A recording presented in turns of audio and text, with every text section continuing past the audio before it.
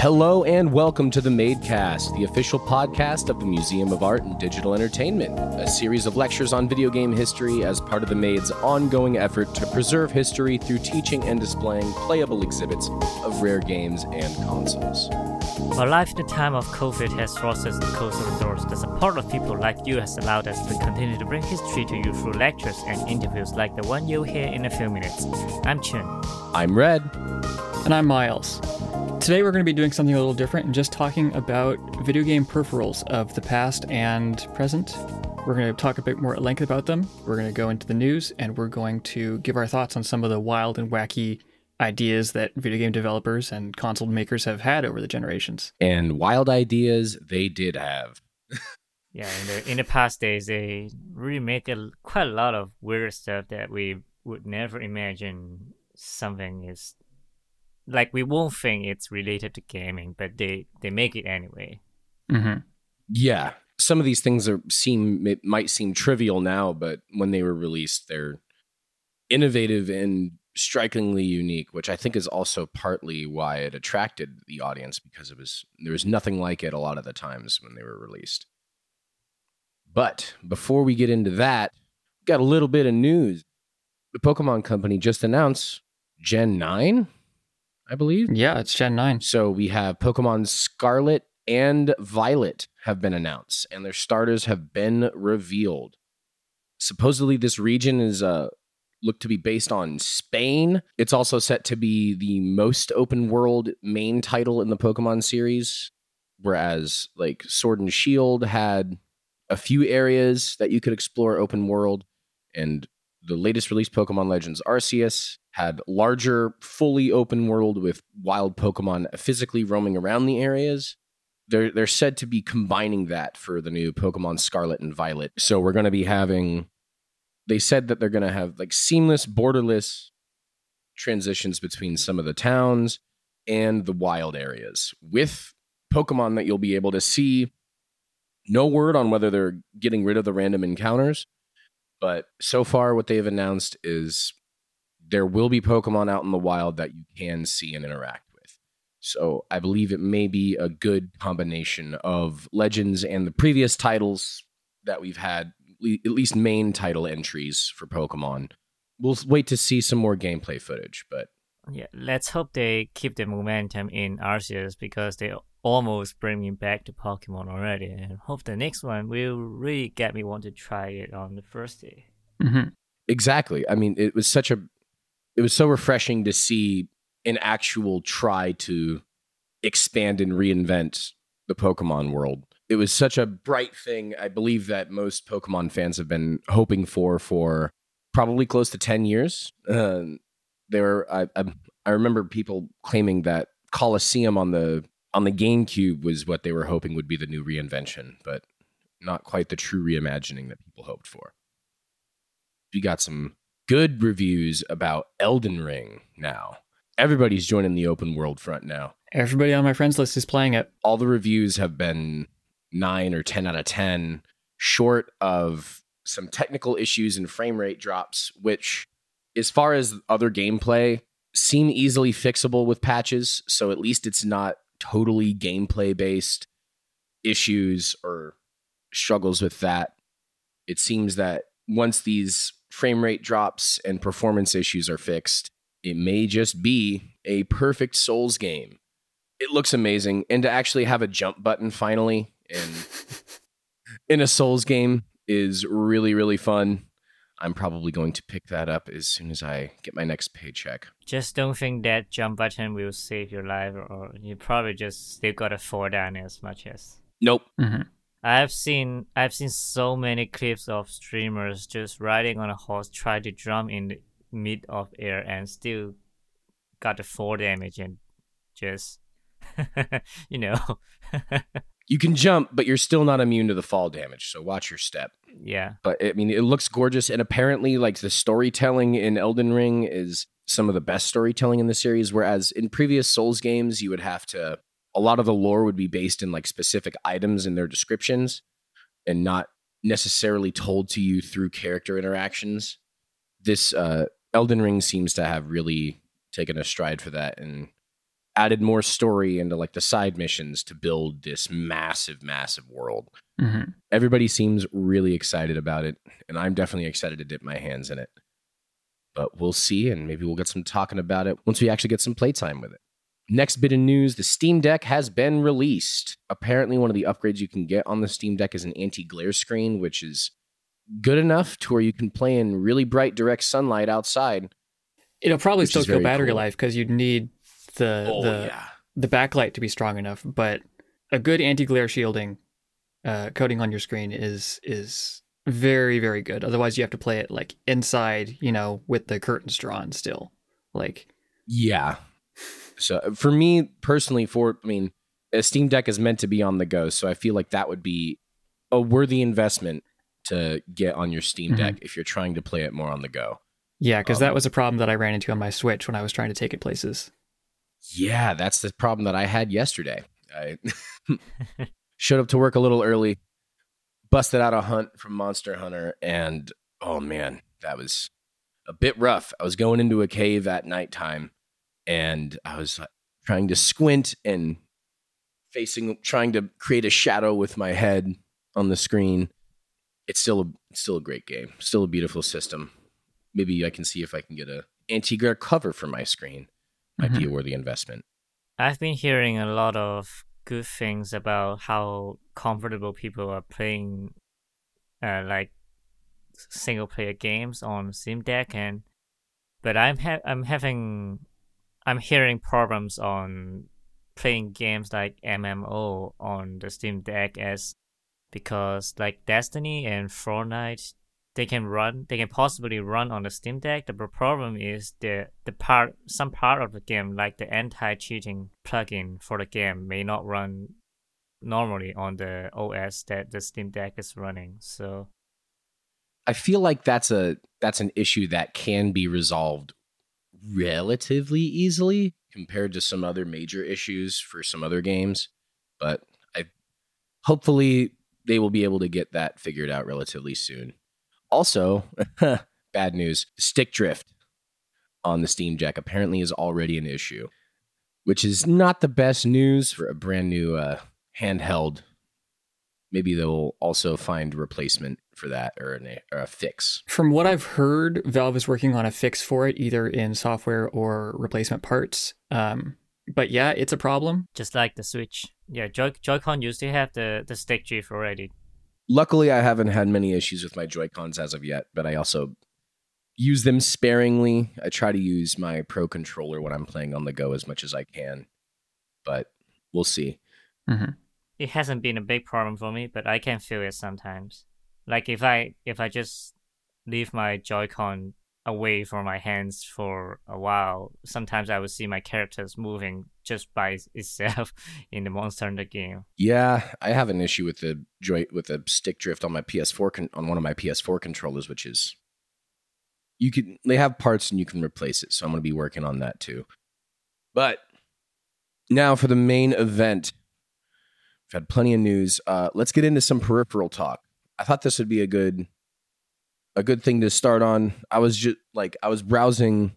I was looking for a Split Pad Pro for my Switch from Hori. It's an officially licensed Nintendo Switch product where you get essentially like a full-size controller feel with controllers that attach to your Switch that create full-size like ergonomic grips, and it got me thinking about all the weird and interesting peripherals that have been released previously.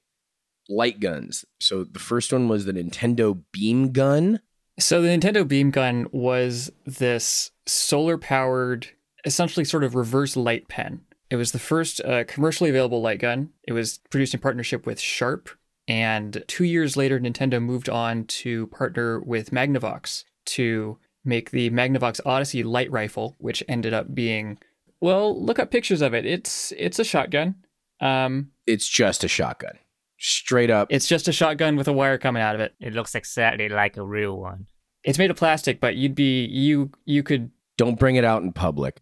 There could be problems if you waved it around in a public place. as light guns progressed as a technology and as a peripheral, they kind of drifted away from looking like guns and looking more like toys. We're going to skip around a bit. There was the NES Zapper. Shoot, when was that released? I think 1984 in Japan and 1985 in North America. And that was the original Duck Hunt controller, which was really fantastic. One of the fun things that we had at some of the events at the museum is we actually had a Duck Hunt high score challenge where the original, where contestants and kids could come in and try and get the high score on Duck Hunt. And we had one little girl get quite the high score on the game, and she was quite the shooter, really on track, and her picture was hanging up in the museum for a game well played. We hope once we get back open in our space to have more events like that in the future. That actually brings back some of my memory because I think Duck Hunt is actually one of the very first game I ever played in my life. Wow. Like I remember holding that light gun and shooting towards the television. From there, we also had Sega release the Sega Menacer in 92. And the Sega Menacer was definitely a weird, crazy looking gun. If you want to check out pictures, it definitely does not look like any sort of gun. It did look like a premium laser gun right out of some high-end 90s anime. And then the Super Scope from the Super Nintendo as well was basically looked like a big old rocket launcher. Another fantastic. It was just another really great, fantastic peripheral that we had. There's so many different gun peripherals that we had, that we later had the Wii Zapper with the Wii Remote in 2007. The technology behind light guns was very interesting for its time. They started out being essentially just light sensors, so like bright or dark. And so, of course, obviously the cheat for all these light gun games was to just point the gun at a light bulb or something. And it would read the light as it was getting a hit, because the way on old cathode ray tube TVs was for the screen to go dark for a split second when you pulled the trigger, and a little white box wherever you were trying to shoot. And so the gun would read whether you were shooting at something that was dark or light. So you could bypass that by just pointing at something that was very bright and sort of cheat that way. In the newer systems, in the stuff like the Wii console, which is I think basically like the last light gun, the last real light gun technology, it worked using infrared. So that was what that little bar that you had on top of or on bottom of your TV was when you bought a Wii. It was like 4 little infrared lights. And so the sensor on the Wii remote would map those into a sort of orientation so that it could know, like in 3-dimensional space, which way it was pointing. It wasn't super accurate, it wasn't super fast, but it worked. It was a much easier way to do it than having the screen change, because light guns actually didn't work anymore on LCD TVs. They only worked on cathode ray tubes, which was a very interesting sort of downfall of theirs. I mean, it was definitely machines of their time. With the way that LCD screens work nowadays, the refresh rate and then the light positioning doesn't operate on the same things. You can watch this really interesting video online too. I think it's with the Slow-Mo guys. They were playing the original Mario on the NES. And you can see that they actually slowed down. They took a phantom camera, slow-mo camera, and pointed it at the TV, and they slowed it down enough to where you can literally see line by line from left to right, from pixel by pixel being lit and showing each frame of the TV at that slow of the motion. So it's coming from top to bottom, left to right. Each pixel would be lit up in fractions of a second, just all the way down. And then it would repeat that process over and over.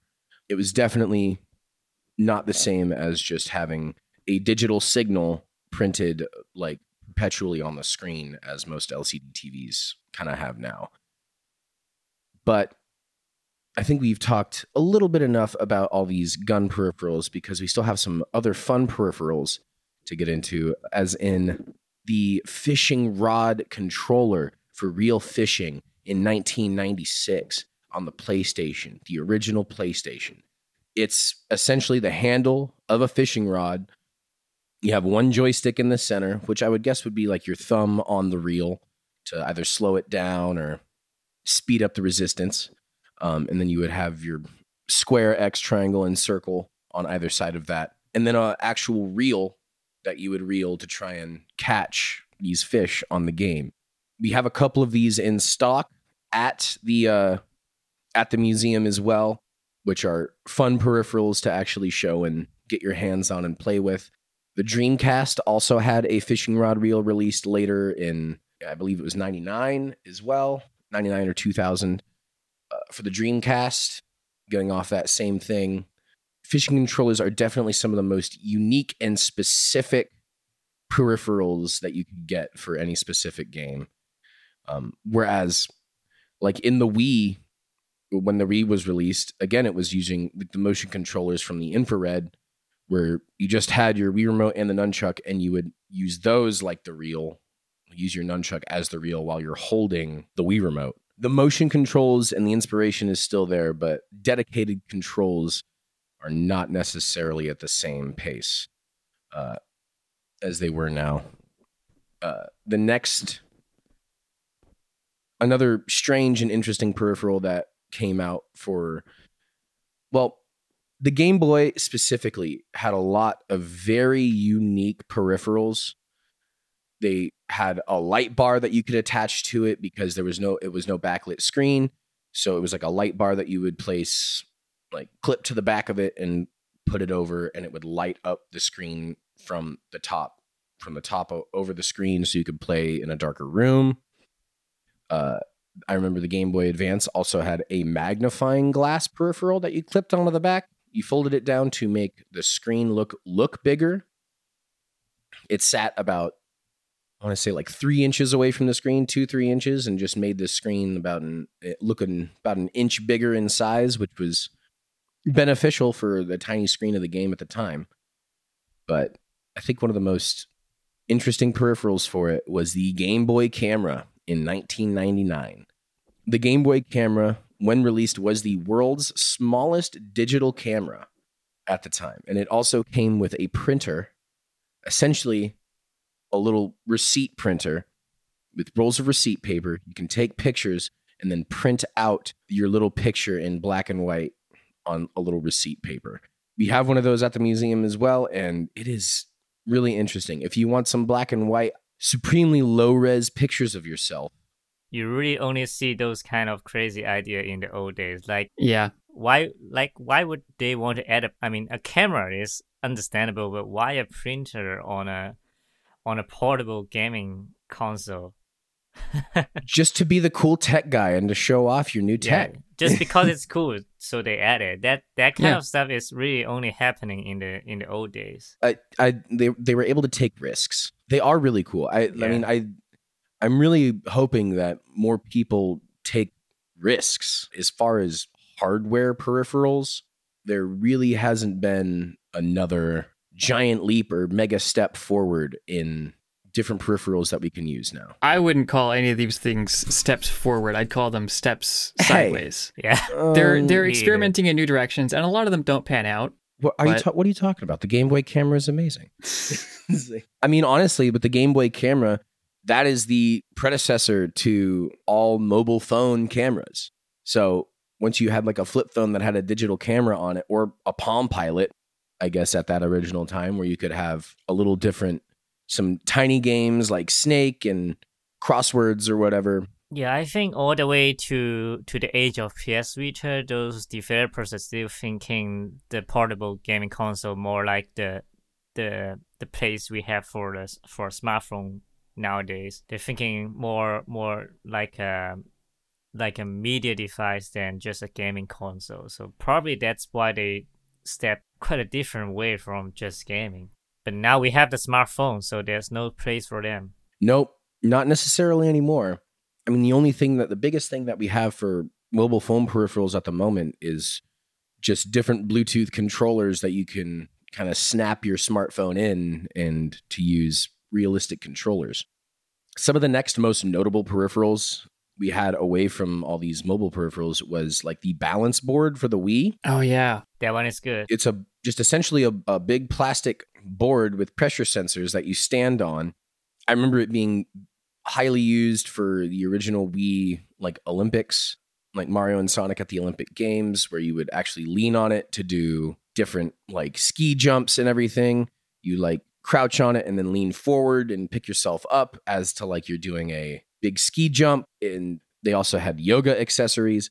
It's still funny to me that the Wii would, like, after a while of playing the Wii, it's like, hey, you've been playing a while. You want to go outside? And it's like, no, thanks. I'm fine inside here playing the game. Yeah, I remember very clearly the Wii Fit Plus game we told you about, just first asking your real age, and then after a tons of measurement, they will say, I feel like your body looks like it's what age, and usually that age is older than your currently one. Just a little bit older. Not just a little bit, it's quite... It did say I was 40 when I was 14, so that's cool. Yeah, that kind of stuff. It's so much fun. The Wii had a lot of attachments that you could get to different utilize. I mean, there was like the zapper you could use for Link's crossbow training. There was another sword attachment, I believe, for No More Heroes, where you could plug in the Wii remote and use like a sword fighting, like do the big motions. I mean, while we're talking about peripherals too, I mean, I think we forgot to mention this too, but all of the Guitar Hero controllers and the Rock Band controllers. We have a lot of different controllers. If I start talking about it, I think I would never stop. There's just too many. I have one in my drawer right now. At the museum, we had a couple set up. We had like a Rock Band setup with the full mic. We had the keyboard. I mean, we had DJ Hero come out with like a fake mixing board that you can scratch fake records on too. There's so many different, like, that could be a whole nother episode in and of itself. You know, the rhythm game controllers have already been moving to something like motion capture already. So like there's a sensor there, so whenever you lift your hands or put your hands down, they will sense it and input, and it will corresponding to the game, and it's so much fun. There's a lot of really fantastic music peripherals for all these games. We have another one that came out, the Sega Activator. Man, the Activator. So the Activator was this thing for the Genesis.